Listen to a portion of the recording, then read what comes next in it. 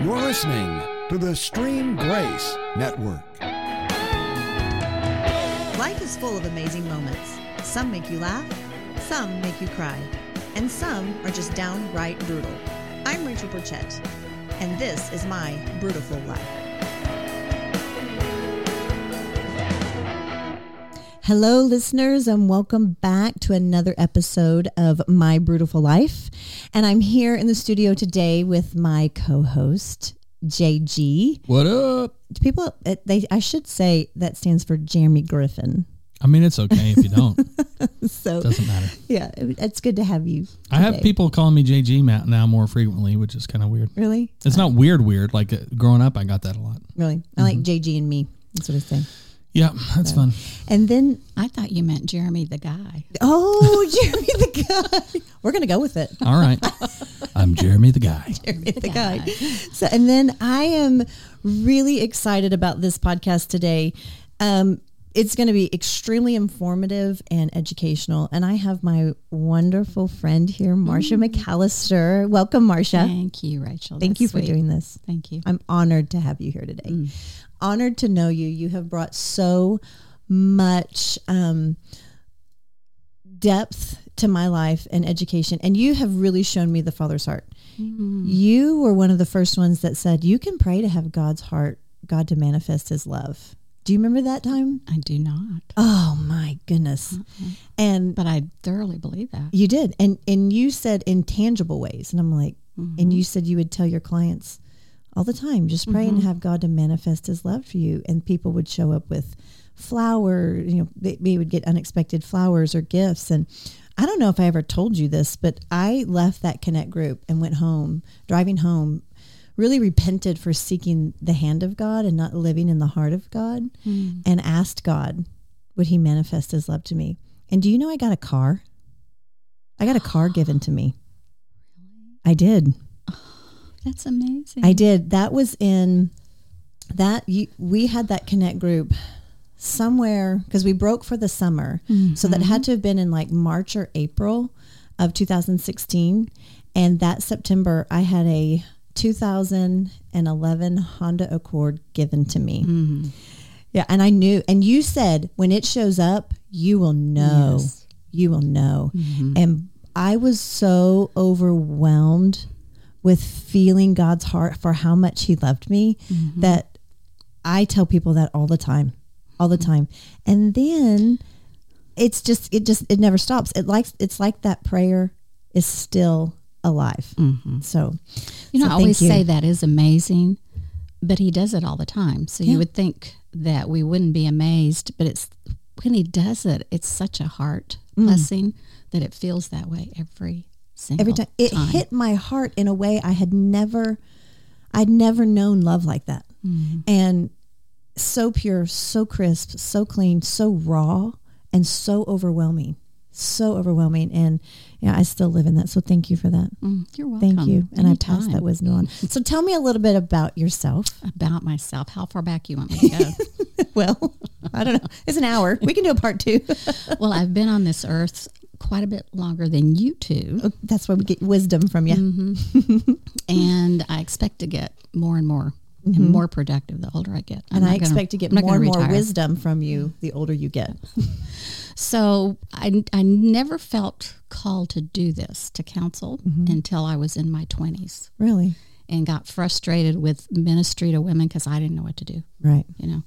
So through all that, the Spirit called me and told me, yes, I want you in school. And now as I look back, I realize that, the education was there, but that's not why he had me do that. Yes. Yeah. There were other reasons that I didn't know yet. But began to unfold. Yes, and people I needed to see and help that they wouldn't have listened to me. Right. If I didn't have that credential. So what kind of counselor are you? I am called an LPC. That's a licensed professional counselor. And I'm licensed to practice in Oklahoma. And we probably see a majority of those that go into to receive treatment in the mental health field. Okay. You do trauma counseling. I'm a trauma therapist. Therapist. Yes, that's probably my first love. Is it? And that's not that I cause trauma, but I do love to help people that have experienced trauma. Stir it up, make them deal with it. Yeah. And bring it to the surface. That's the last thing they want to do, but they usually wait until they can't stand it anymore. Right. But there's good news. They don't have to live with it. Yeah. And you do EMDR. That's the first time I had some working knowledge of those letters. And I'm like, hey, what's it called? RDM, kind of that. Mm-hmm. And then you said it and I was like, EMDR. Yes. Mm-hmm. I want to know more about that. EMDR actually stands for eye movement desensitization and reprocessing. Okay. A lady named Dr. Frances Shapiro began that technique back in the, I believe, late 80s, early 90s. So in any field, you would say this is a very new, but yet it's not to me. Okay. I was trained to do that in 1999. And it's actually a bilateral processing technique. Okay. That helps the brain to process information in a different way than it does when we just think about something or talk about it. Those two things are left brain. Yeah. Talk therapy is left brain. Mm-hmm. And our left brain, they have certain functions in them, although they do function together, but they do have separate things. And when we're faced with a threat, and this is where trauma why we name it trauma. And so it's a threat either to our physical body or our emotional integrity. And so, if somebody doesn't see me and what they want just, annihilates me as a person, that's a trauma. Right. Because what's trauma for you may not be trauma for me. Because we all take it in differently. So it's very subjective too. But of course, there's some things that are obviously trauma to everybody. Right. Right. And so the brain actually stores that in a different place than normal everyday things. And the right brain is our experiential brain. And our left brain is our thinking. I call it our executive part of our brain. But it actually puts meaning to the experience. Interesting.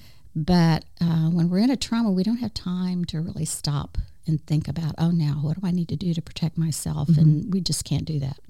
So that part of the brain is actually shut down. And on the left brain, it holds our logic, our reasoning, and that's just completely offline. It just goes offline. And the right brain will grab a hold of every piece of information that's there. Of the thing that you're experiencing. What's happening. And all this happens in milliseconds. Right. Because our brain is fascinating. Right. How God created us to be.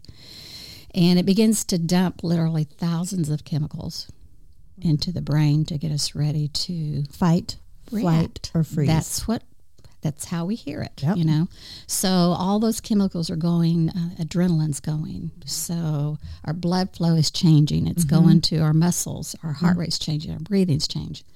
And until that threat's gone, we can't come back and have a recovery phase. So then your left brain's offline. It's off. So there's nothing there. Remember, it gives meaning. There's nothing there to help the person.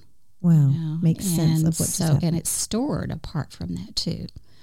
But, when our brain gets triggered with something similar, and that can be through any of our senses, through a meaning of it, or maybe a feeling in the body, that will trigger the brain. It'll open that up, and all those responses come. Something could happen to me, and let's just say I'm in a horrible car wreck, and somebody dies. And when the car wreck hit, let's just say, throw a song out, Jeremy. A song was on the radio. Throw a song out. The devil went down to Georgia. Okay, devil went down to Georgia. That's pretty intense. I know, that's why I laughed. Like, oh gosh, here's my chance. I got to come up with something crazy. That's not even my best work. Devil. Okay, so you got another one. We'll go see what the devil went down to Georgia. So yeah, go with that. That song is playing. Cruising down the road. Massive accident happens. Somebody passes away, and you go through all the stuff happens in your body, and you go through time, doesn't necessarily heal all pain. And then every time I hear the devil, I can't listen to the devil went down to Georgia. You'll hear people say, I can't listen to that song. I can't listen, because they may not know it's triggering the trauma again. Mm-hmm. So how do they move through that? Mm-hmm. Well, they can. Right. That's for sure. Right. Now, many people like that will not ever seek Connect any it. help or question that. They'll just think that's the way it is and I have to put up with it. Oh, and just never listen to that song. Mm-hmm. Or some people say, I'll never fly. Mm-hmm. How paralyzing that is to live that way. Mm-hmm. It is. Yeah. And so usually I see people when they've done everything they know how to do. Okay. And they don't know what else to do. Or they're so miserable. Or maybe they've dealt with depression, anxiety all their life and they can't, and they aren't even aware that contributes to it. Wow. And so they may come in for one reason, and then as we start to look, there's a lot of unresolved trauma. And even, now this can even affect a baby. Really? If they're in that car and this music is playing, and this is real interesting, they don't have words, but they have sensations and sounds. So many times you'll hear people say, I just hate this, but I don't know why. Or I can't stand the taste of that. And a lot of times it goes back to something like that, Wow. I always joke about my husband. He always hated fish. I think tell that story. I remember that story. Yeah, he just hated it. And so as I was actually learning how to do brain spotting, which is a little different than EMDR, but it all kind of works together. And he's always my guinea pig. And I'll tell him, hey, honey, I'm learning this new technique. You want to help? He goes, oh, sure. Never knows what he's going to get into. What's going to come out?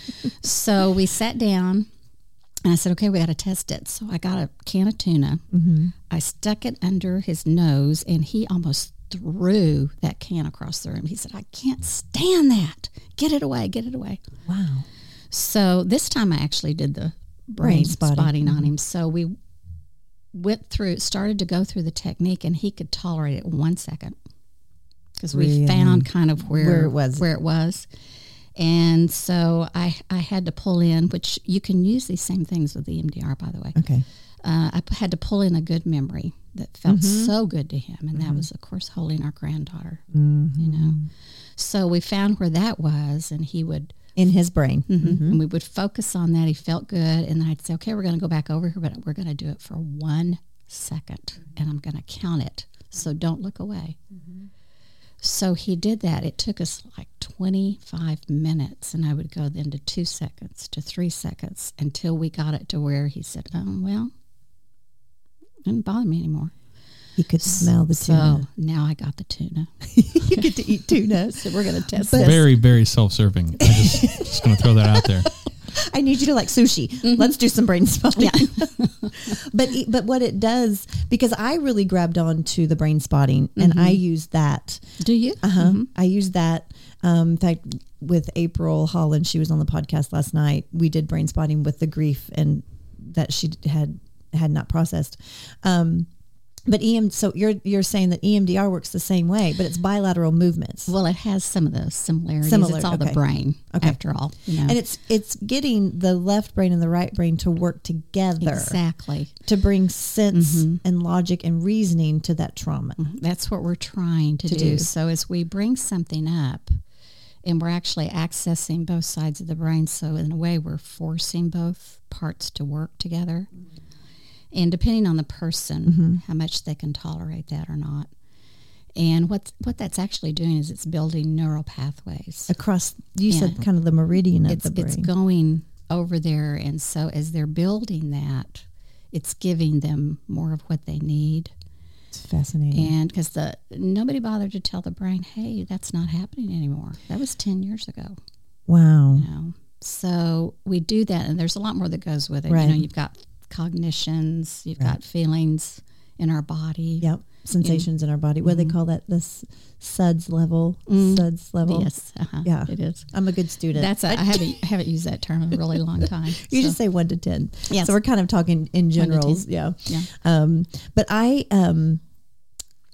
have learned so much about inner healing, and taking what I've learned from sitting under your teaching and really kind of applying it to myself, and letting God bring memories from my past. Like I had a memory that I would have never given it this term, but when Holy Spirit brought that memory to the surface, I had fragments of it. I had parts of it, but I knew it wasn't good.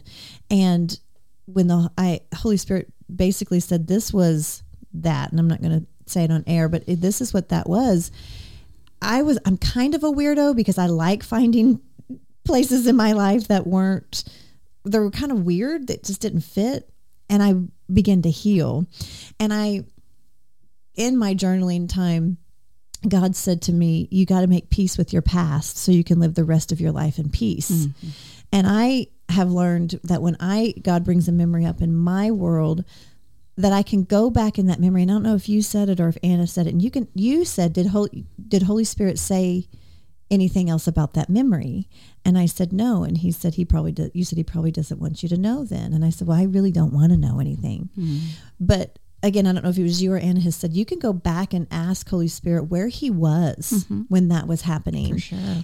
Using my imagination to bring him, because he's a God, he never leaves us or forsakes us. And even though trauma happens and abuse happens and things happen, he was there. Definitely he was there. Mm-hmm. I just couldn't see him because of all the swirling toxicity. Mm-hmm. So I learned to realize, when he takes me back to that memory, if I was 16 and now I'm 47, my 47-year-old woman can go back and talk to that with his guidance and counseling, that 16-year-old girl. And what do you want to say to her? Mm-hmm. And show me, Holy Spirit, where were you when this was happening? And he began to replace that traumatic memory with healing. And then I remember it differently. I feel it differently. And it's almost like I get to take that piece of my heart that was broken, and the little 16-year-old gets to give the 47-year-old me her heart, and we get to pull it into the future and try to live wholeheartedly. Yeah. And your brain is actually changing. Really? As you're doing that. How we think, what we do, and we can change our brain until the day we die.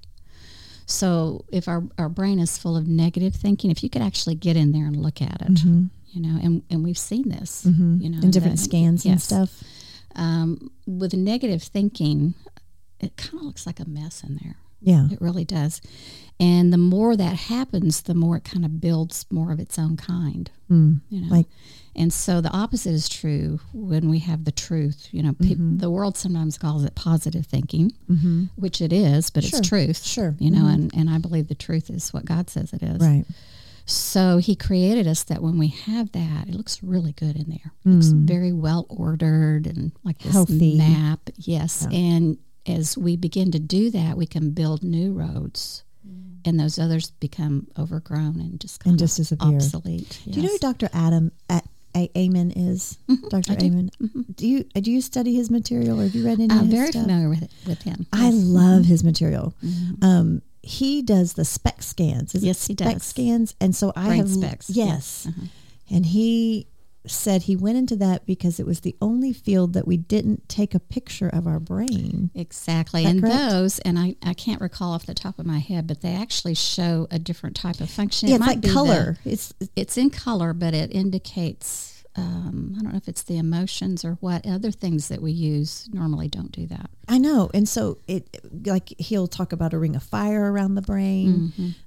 So I got to looking at different types of SPECT scans that he was doing of addicts and people who'd been exposed to certain chemicals, or people who had been in abusive lifestyles, and people and looking at them going, wow, I mean, that really affects your brain. And one of my life scriptures was that I could have the mind of Christ. Yes. I have the mind of Christ, because I ended up dropping out of high school and always felt inadequate as far as book knowledge. And so I thought, well, I can have the mind of Christ, and that's a really big mind.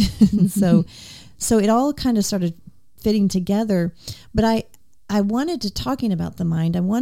One of the topics I wanted to highlight with you is the topic of narcissism. Yes. Because there's all this information swirling out there, and it's such a loosely used word, and there's like medically dosed narcissism, and what the brain looks like for that. And then, oh, he's narcissistic, or she's got narcissistic, personality traits. And so and I've heard you talk a little bit about that. So I wanted to really highlight that, and so you to bring some content and understanding to us. Is it? Excuse me. Is it okay if we go back just real quick? Yeah, go right ahead. Absolutely. Because I do want to get into that. Yeah, big go right time. ahead. But I thought it was interesting. I know growing in life in general, you'd hear people say, "I just haven't processed that yet." Yeah. Well, I don't think a lot of people understand what that even means. I certainly didn't. Mm-hmm. It's like, what does process it mean? I know this happened to me. What's next? You know. So I found myself roughly 15 years ago. I was working with Rachel, and I actually quit working at the church. Took a sabbatical that I didn't plan on. To stay alive. Like I was just not my wit's end. I had anxiety issues, and I didn't recognize it for what it was at the time, because I always blamed it on all these external things going on there, and those were relevant. But I found myself 10 years later starting to feel the same stuff. And I'm like, all right, well, I can continue to blame the external, but if I'm feeling the same stuff, it's probably more than just that. So I sought counseling. And I remember my counselor, she's like, wow, you're really open. I'm like, well, I mean, I don't know what's going on, but I'd like to. And so we just talked, and I'm saying this because I want people who hear this to figure out how they can recognize in themselves need for this. For me, it was, why am I anxious? Why do I feel like I'm going to die? There's no logic attached to that. And what, in talking with my counselor at the time, I had scheduled to go to a green shoe retreat, and I was waiting to get to that. So I met with her 3 or 4 times, and in talking, I cried about something, like whatever it was. And she says, hey, let's press into that. And then I realized, okay, this is what processing looks like. Then we did EMDR.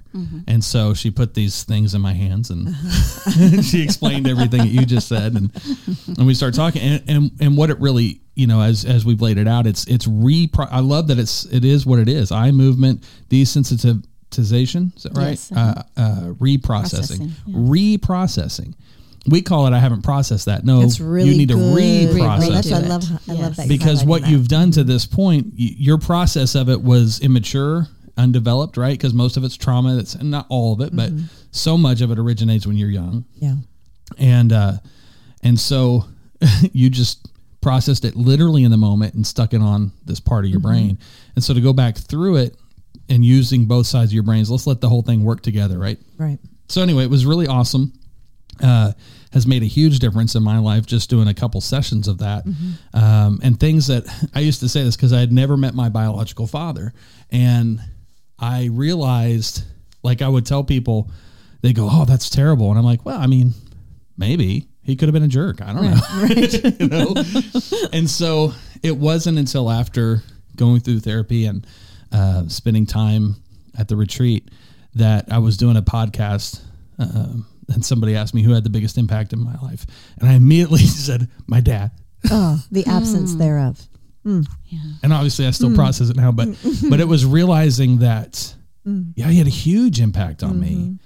His absence drove a lot of things in my life. And so I think there are men and women both who simply just live life. They'll see a commercial for Integris and start crying, and they're like, oh, I'm just so weepy. No, that's touching something that you haven't processed. Right. Exactly. And so those are the symptoms, because I found myself, where it started for me was hearing my firstborn's heartbeat for the first time. And the father told me, he said, that's what a father's love is. Yeah. And so it was like, oh gosh, like I thought I knew. Your heart exploded. Right, because you think you've got your mom in your life, and you're like, okay, so that's what, it's probably the same thing. Right. And then all of a sudden, like, no, this is totally different. Right. And so I would just encourage anybody who has those moments where you're just like, whoa, why did that affect me? Oh, hello. Right. Just like when you have a pain in your arm or in your foot or something, you're like, oh, something's wrong. Pain tells you something. Right. Wrong. When you start to get weepy or get emotionally affected by something that you can't even reason, there's something there. So anyway, I just didn't want us to blow past that without. I love the reprocessing being highlighted. And that's actually really good what you said about the pain. That's exactly why we have emotional pain. Yeah. And we have physical pain to tell us when something's wrong in the body, and we go immediately to the doctor to find out what it is. Yeah. But the emotional pain, most people will think, I don't want to feel that, and they push it away, which is the opposite of what God wants them to do. It's like, it's there. I want you to look at this. I just looked at it super practically. Like, the anxiety in my life was affecting my life. Yeah. And so I'm like, I don't just like this. This needs to go away, and I don't care what I have to do to get past that. Let's do that. And find some sort of a maintenance program. Right. You know, because just like, you know, physical activity, it took me 44 years to get fat. I'm not going to get unfat in 1 year. Oh, but we always try, don't we? Yeah, we try. But you know what I'm saying? You got to. I'm working on my physical pain right now. Yes. But I think that's the thing. We've got to start. We've got to find ourselves a process and find what works for us, and then get help from people who can be the third party, who can objectively say, well, I don't really know you, but obviously this is bothering you. You know? Highlighting why you're feeling that pain. Yeah. And actually what you mentioned is, we call it secondary trauma. You know, the first, you know, what we usually think of is, we think of, you know, abuse, rape, torture, war things, like you mentioned, car wrecks. But the secondary are the things that we don't have, that we really need to thrive. And you mentioned one. You know, neglect is one. And so how I understand that is anything that God intended for us to have. Yeah, that's when good. He created us. If it's not there, we will be wounded. Right. So things like God intended for us to have was acceptance, belonging, nurture, and so comfort, we need those to thrive. Identity, protection. So the absence thereof is a wound. Wow. Yes, it is. It's good. Very good. Very good. So, okay, so that does bring us to narcissism. It certainly does. Like, how does that? Because many people, I mean, a lot of the abuse that comes from there can be with words or withdrawal of things. And so many people don't identify it, that maybe they've been through trauma. Wow. Yeah. You know. Wow. And it takes a long time to heal from that kind of abuse. Do you want me to give you a definition? Yeah. Now, this is from the DSM-5. This is not my definition. Okay. And the DSM is the Diagnostic Manual of Mental Disorders that we use in my field. And we have it so that there will be, that we're all doing the same thing. This is why we diagnose this and like this. So we all look at this, and it's just helpful to identify things. And I don't necessarily like it when people use it to label. That's one of my pet peeves, because everybody's so different. Right. So I don't like that. But according to them, now this is narcissistic personality disorder. Okay. It's a pervasive pattern of grandiosity in fantasy or behavior, need for admiration, and lack of empathy, beginning by early childhood and present in a variety of contexts. And then it lists 9 different things. Okay. And for us to give a diagnosis, they have to have at least 5 Okay. Yes. of those I've heard that. in order to have that. And what happens is, out in the world, you know, we have these traits. And so if someone acts like that, we call them that, but we wouldn't necessarily diagnose them that way. More like narcissistic behavior versus, And Disorder. by the way, we all We have that. Sure. narcissistic Right. behavior. Well, that's like if you look up, you know, cancer on Google. We all have it apparently. I mean, you're going to find you're going to find some symptom, don't. and you're going to be like, oh gosh, I guess this is what this is. Well, But you know, you're correct. And there is, so I've been told, some people are born with narcissistic personality disorder, and it has to do with something in their brain. The amygdala in their brain is large. I don't know what it is, bigger than everybody else. I don't know. And then because of what you just said, and that's like a very low percentile, because of what you just said, how we grew up, we have these narcissistic traits because they're really kind of survival mechanisms, aren't they? I mean, yes, aren't they? Yeah, and that's an interesting statement you said, that people are born with that. How do they know that? Do they go in and look at them when they're born? I know. I think, you know, it's kind of what I have read. Of course, you can read stuff on both sides, and it's such a massive topic and it's a very loosely used term. And I don't know what you come across so much stuff, but I'm kind of like you. I think narcissists can change by the power of God. Well, you know, if it is from infancy, or if it's the developmental things, nature, what kind of hope do we have for change? It's such despair. Yes. If you can't, that's, yeah. And so we do have opinions, but that's really difficult to prove.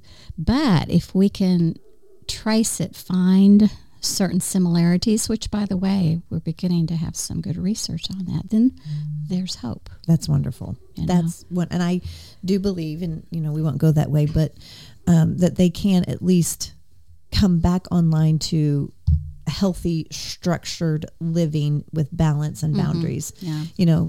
Always submitted to God. But I want to talk about, because people really do get affected by narcissistic personality types, or those terms, those things that are coming at them, and it causes a lot of damage and trauma. So talk to us a little bit about the narcissistic type person, and then I want to talk about the people who have been the victims of that. Sure. Yeah. So let's talk about that. Well, sometimes when we think about narcissism, we think of the arrogance, the grandiosity, and there's a portion of this where the person is very, very charismatic. They're very well liked, and they're usually pillars in the community. People admire them, and they know how to talk to people, and they can be very good con artists. But that's not everyone. Correct. There's some that don't want the public limelight, and so this is all behind closed doors, and there's a lot of insecurities inside. Yeah. And so their abuse is more covert. Yes. High five on that one. Yes. Covert. Yes. And then there's the person that's really mean, and aggressive, and they don't care. They just don't care. The abusive narcissistic type. That's just in being in the therapy world. I started seeing a lot of women come across my chair that were just the descriptions of what they were calling. And I'm not just going to say women. I'm just going to say people, because there were men and there were women that had been affected by this type. And I have to say, the men who are affected by the narcissistic woman was vicious. It was very vicious, and kind of caught me off guard a little bit. And we have fewer men that will speak about it. Exactly. Because still in our culture, we have definitions of what a man is and what he should be able to do. Yep. And if she is that, they're fluid. Yeah. Those definitions apparently are fluid. Yeah. But this term kept bubbling up. Oh, he's narcissistic or she's narcissistic. And so it spurred me onto this. I need to know what this is about. And so I just started getting really educated. And what came across my path was there is the passive aggressive covert narcissist. Then there was this thing called religious. It was like our culture started putting them in categories, but then they would all kind of bleed over. It was a little bit of covert, but a little bit of grandiosity. There was religious narcissism, and then there was, other types. So have you experienced that? Have you seen those different types? Not that I would say just this type. Okay. They usually, there's a lot of different parts in there, and I don't necessarily, it's not really useful to me to categorize them like that, But yes, you will see it in different ways, and it always ends up the same. Right. I'm the center of the universe and yours. Right. So that is the overarching theme. And I will not be controlled. Is kind of something they run with. Yes. And then take that back to what you said, the fear. Okay. I've heard one doctor before refer to it as a frightened little 6-year-old. Yeah. That's been traumatized somewhere and is desperately trying to get what they need, but it's a push shove. Yes. It's like get away and then jerk you back. Don't leave me.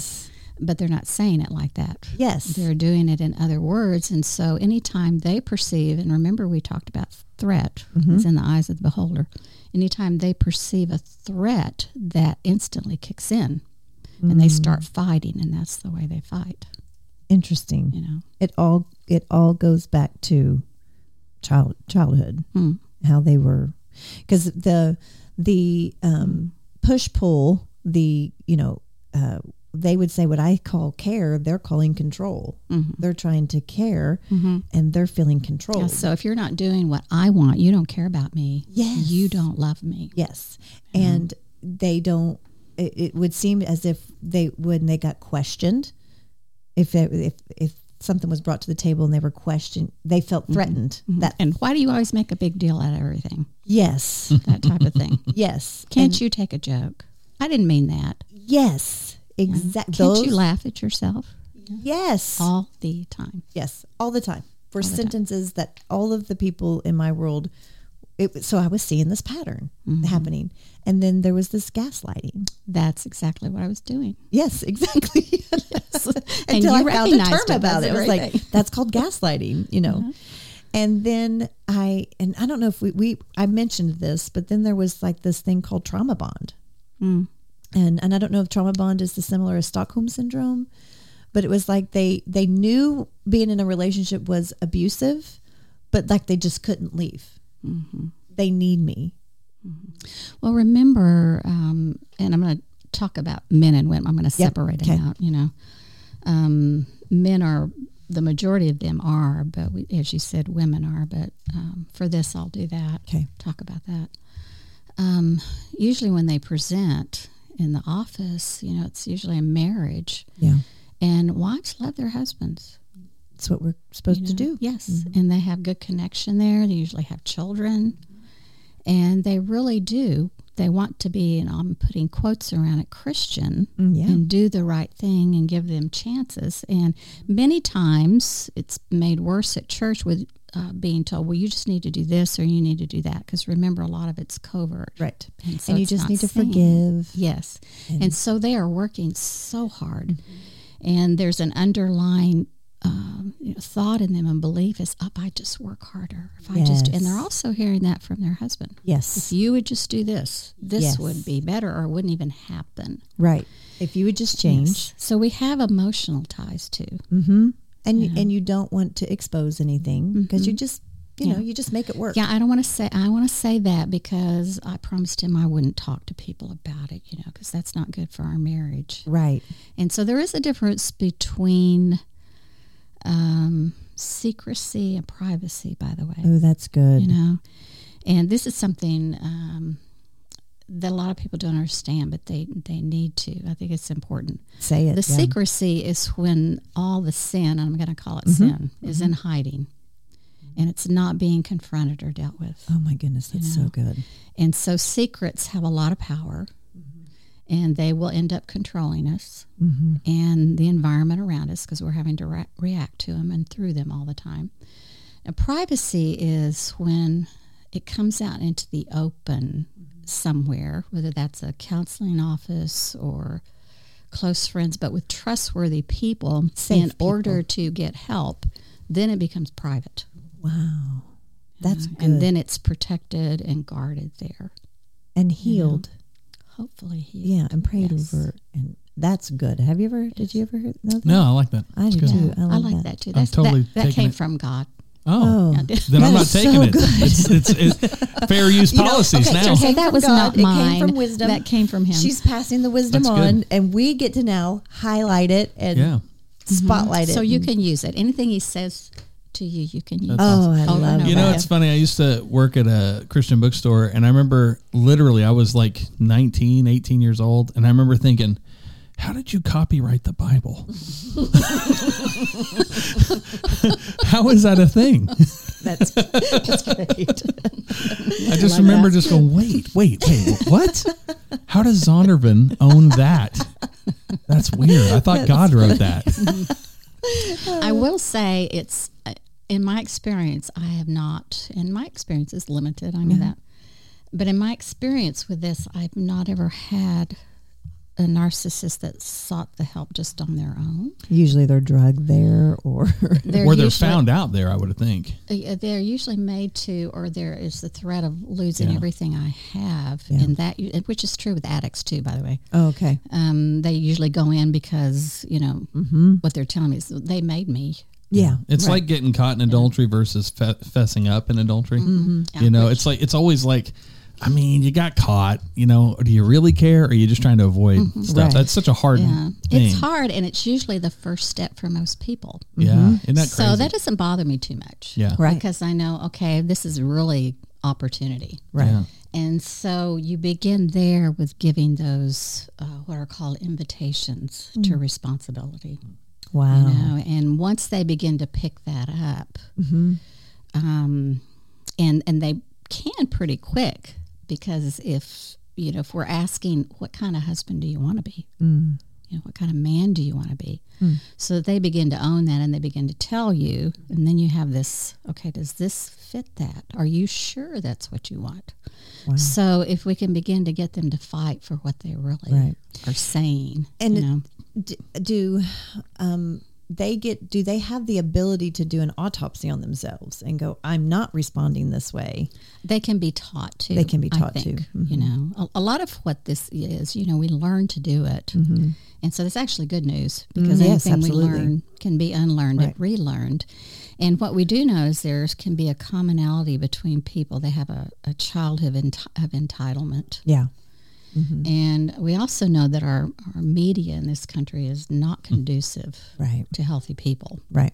And probably one of the best platforms for narcissism is Facebook. Right. Oh, yeah. Yeah. And then there's another one, and I heard this on a webinar that I heard from Dr. David Hawkins a while back. And he said they were finding connection with easy credit. Really? If I want something, I get it. Oh, And yeah. that Makes surprised me. That makes a lot of sense. Yes. That makes a lot of sense. Yeah. I can give that makes a lot of It's sense. funny because we live in that world today. It's like, I don't understand. You don't have the money, but you just went and bought a thing. Yeah. Yes. Like I How did that happen? can't practically figure that out, because in my world, I still have to pay for it. Right. Somewhere I got to pay for Yes. this. Yeah. And there can be a deer in the headlight look if you say Yeah. that. Oh, Oh, yeah. yeah. It's like, what do you mean? yeah. What do you mean? Things will show up and I'm like, how'd this It's like happen? I wanted it. Right. And I had the ability to get it. Oh, So So with like other disorders, personality disorders, there is medication. Is there medication for narcissism? take a pill and it'll go away. well, Well, and I'm not. I am not a proponent of meds. Period. Right. But just thinking of like ADHD and depression and stuff, like there's a whole pharmaceutical wing. But I've never heard of. Well, I'm a narcissist, so I take this. exapropopylene, That's a great one. exanarcissosaline. I haven't heard of that one. Maybe that one will I work. told her, Marcia, this. I said, because I, have had those same questions, and the sentence I ran across was, narcissism is the only sickness, if we're in relationship, it's the only sickness that you have that puts me in the hospital. Yes. Yeah.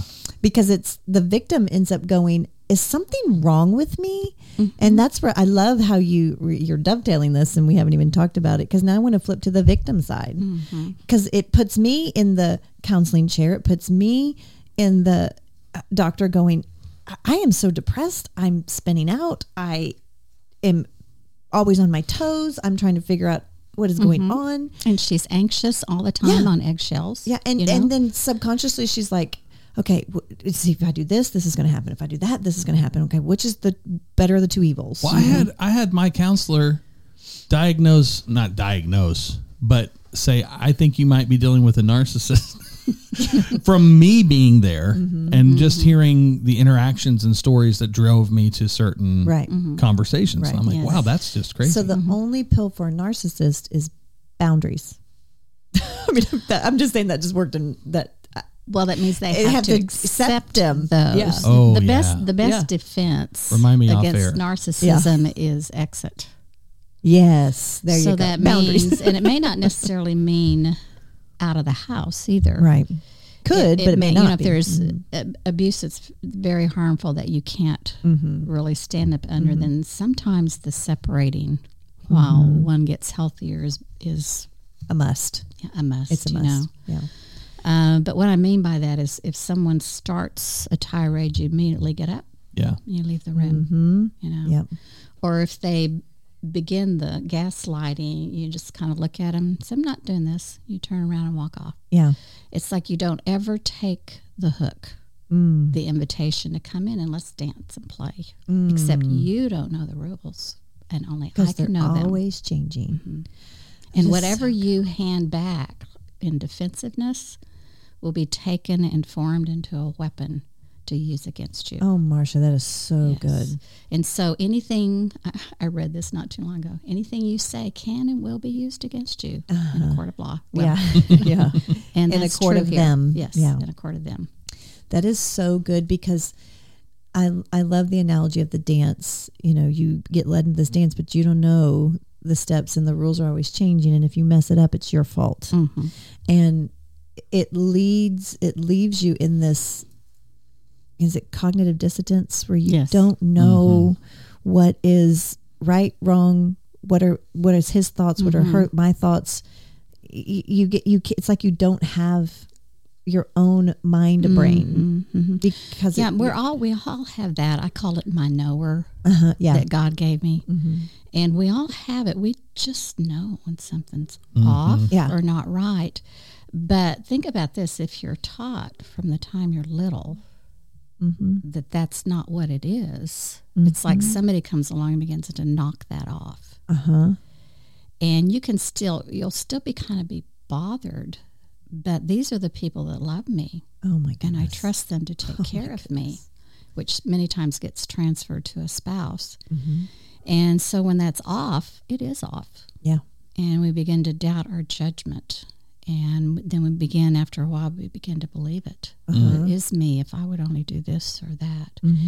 And so the recovery, it's so important for the person that's been harmed to be in a place that's really healthy. With people, that when they're learning boundaries and they're learning this, they have to be able to say, well, this is what I did. Is that okay? Yes. They will do that. Is that okay? And I'll say, yes. Yeah. Or they'll say, they said this to me and I was really angry.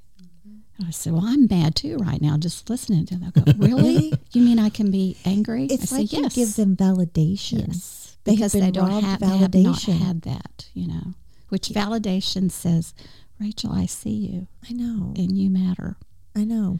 And so in this kind of environment, nobody matters but the narcissist.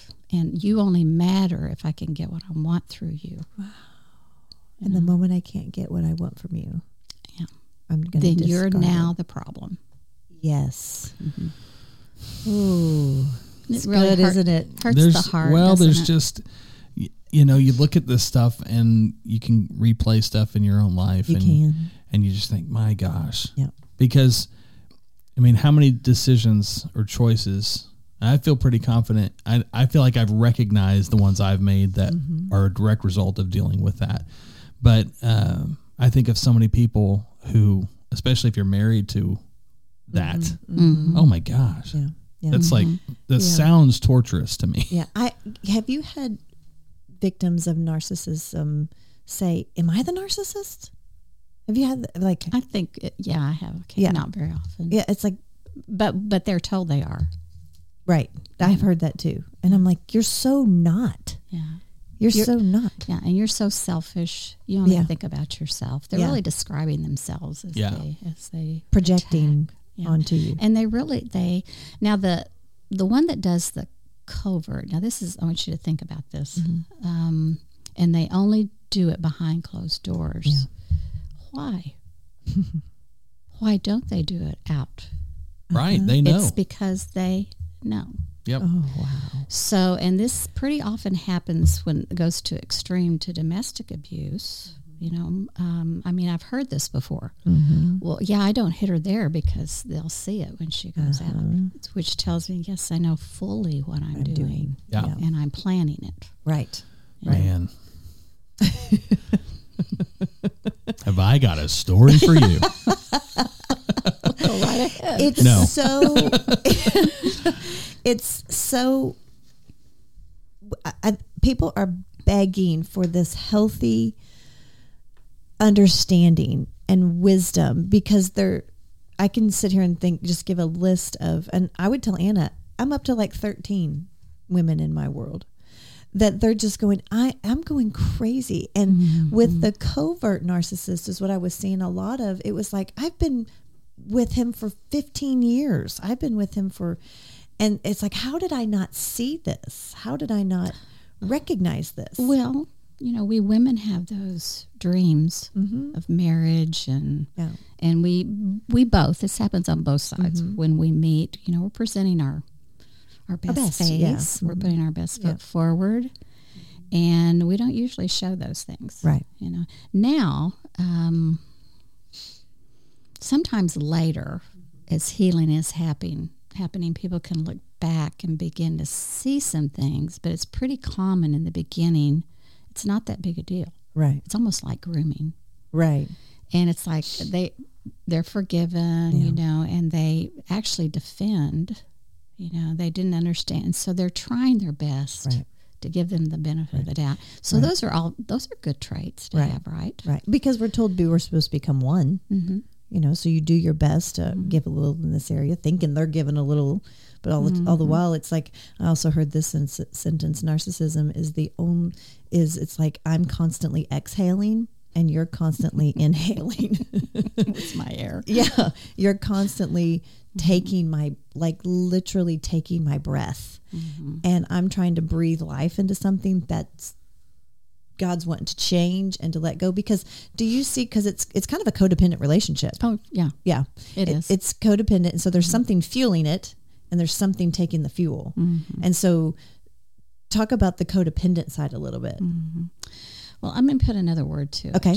And I have someone that calls codependency relational idolatry. Wow. Which kind of hits me right in the face. Me too. So if I'm doing something dependent on somebody else, but out of fear on how it's going to, in other words, it's all this thinking's going on here. We're not even aware of it. It's like that is more important at times than what God is showing me to do or how to take care of myself. Yep. But that doesn't mean we know it. Right. And if I learn growing up that I'm supposed to take care of my environment. Yes. And make sure everything's okay, because I'm really praised for that. Yes. And I've gotten a lot of kudos doing that. And you're really good at it. And good at it, and I'm gifted at it. And so I'm going to do that. I'm going to keep doing that. But if you get into an environment where it's harmful and someone is mean and passive aggressive about it, it begins to hurt. Yeah. And that's not a healthy thing anyway if it's out of balance. Right. So we're going to have to look at that. But sometimes it's what begins to bring those things out, the ways we've coped in life that weren't healthy. Relationship idolatry, that was so me. I mean, I've done it for years. Best friends, if you come into my life, it's all because my love language is quality time. So I'm going to give you time and I want to spend time with you. And it ends up putting this person as an idol in my life. So then when they don't meet my expectations, I feel rejected. Yes. And realizing and gone through as far as inner healing and the memory and brain spotting, realizing that God is the only one that's going to be on the throne of my life. But the whole time I'm like, oh, he is. Yeah, he's there. And he's really going, no, he's not. I'm not. And him now recognizing that deficit in me and constantly going before God and saying, I only want you on the throne of my life. I only want to be in the center of your heart. And then for a relationship idolater or idolizer, whatever it's called. Relational idolatry. Yeah. And we really all do that if we seek any kind of value apart from God. Right. So we have approval things, performance things. And most people don't realize that. I've learned in the counseling room. And we Christians, we're taught to serve and to love. And to some that means at my expense always, or they're trained not to recognize it. But actually, when we're doing that, we're doing it out of fear. That is so good. And not love. And I think there's only two motives. Fear It's my love. opinion. And it's either fear or love. And most people, and this is important, Jeremy, in processing, we have to know what our motives are, what our meaning system is, because we operate in life through our meaning. And if our focus is on the other person and what they're doing, we will never be able to heal, because we have no control over what someone else does, but only on how we react or respond. And we can't respond if we're reacting all the time. Right. You said something about those things that we're seeking as, a codependent or relationship idolater is really I'm seeking validation. And sometimes it comes all the wrong ways. If I'm seeking validation out of my behavior, or for some women, they get that validation because there's been sexual trauma in their history.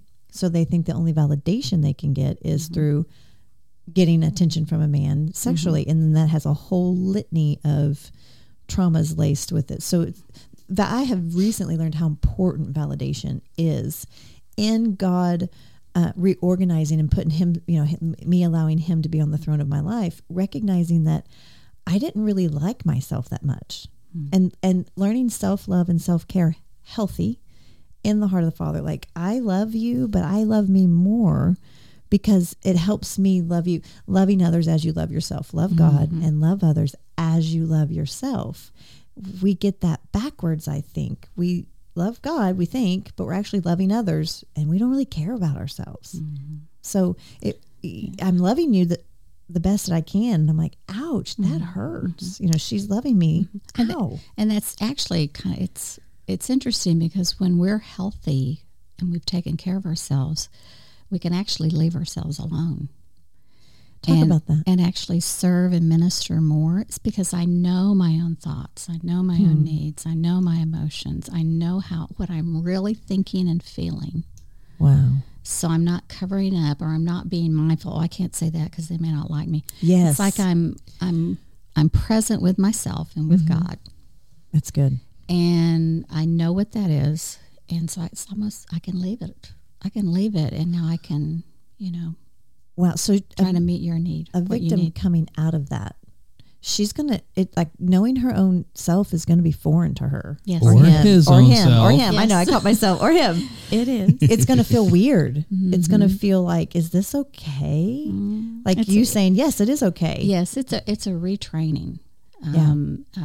A simple question is, when you're sitting with someone or doing something, are you there with them, or is your mind somewhere else on what you have to do or where you need to go? And most people will say, well, it's usually always somewhere else. And I say, then you're not present in the moment. And that's how you can know. Are you present right here, right now? So we begin that trainer. How I like to do it is teach them even how to ground to their environment. Talk about that. And that's through all the different senses. Like I would look around in here, and I may focus on just one thing. But when I focus on it, I'm going to look at that door, and I'm going to look at the color, the grains that I see in it, maybe what a door does, the knob. So I'm really making myself be here and be present with that. Or you can do it, you can look around, find everything red. Or you can just sit. Many times in the counseling room, we'll close our eyes. I'll say, tell me what you're hearing. Pick out the different sounds. And they will begin to do it. And then sometimes we take it inside. Tell me about your body. You have any aches and pains in there? What are you feeling? Look at your breathing. So there are exercises you can do to keep yourself present. Some call it being mindful. Yeah, I've heard that. And that also works the same in what I'm thinking and feeling.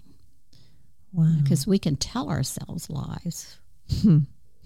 Yeah. I don't really care what he said. It wasn't that big a deal. And in my heart, I'm so hurt. I'm broken. Or as you mentioned, Jeremy, I'm watching something, and all of a sudden something comes up inside, and I feel teary, and I push it away. But when you're present, it's like, where's God? Where's that coming from? Yeah. So God's present with you. All the time. All the time, and that's where we have relationship with him. I have used the word integration. It's where he's really I'm really centered, focused on him, and he's integrating my spirit, soul, and body. You're becoming wholehearted. And it really started, and this would get us into a whole other topic with the book, The Body Keeps Score. Yes. It's a good book. It's a good book. Marsha recommended The Body Keeps Score. So, and that could be a whole other podcast. So we are rounding out. Is there anything you want to leave us with, like a nugget or something that, Well, I have not thought of that ahead of time, but always, I want people to know there's hope. Mm-hmm. You do not have to live like that. Mm-hmm.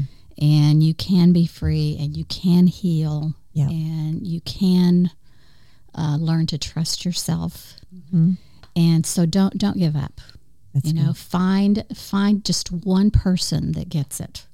Yep. And that can be a support system, and then begin to build it. Right. And don't stop asking for help, because it's out there. It's your lifeline. Yeah. It's your lifeline. Mm-hmm. And God will bring people across your path, safe people. He does. And he's famous for those divine appointments. He does it. He does it all the time. Yeah, well, you have been that in my life. Oh, thank you. And I honor that. I'm so grateful for you and your wisdom and knowledge. And I hope that you get something out of this podcast. In fact, I know you will get something out of this. Please, please, please share this. Get this information out. Subscribe and download this. Text it to a friend. But I just want you to know I love you, and we will see you next time.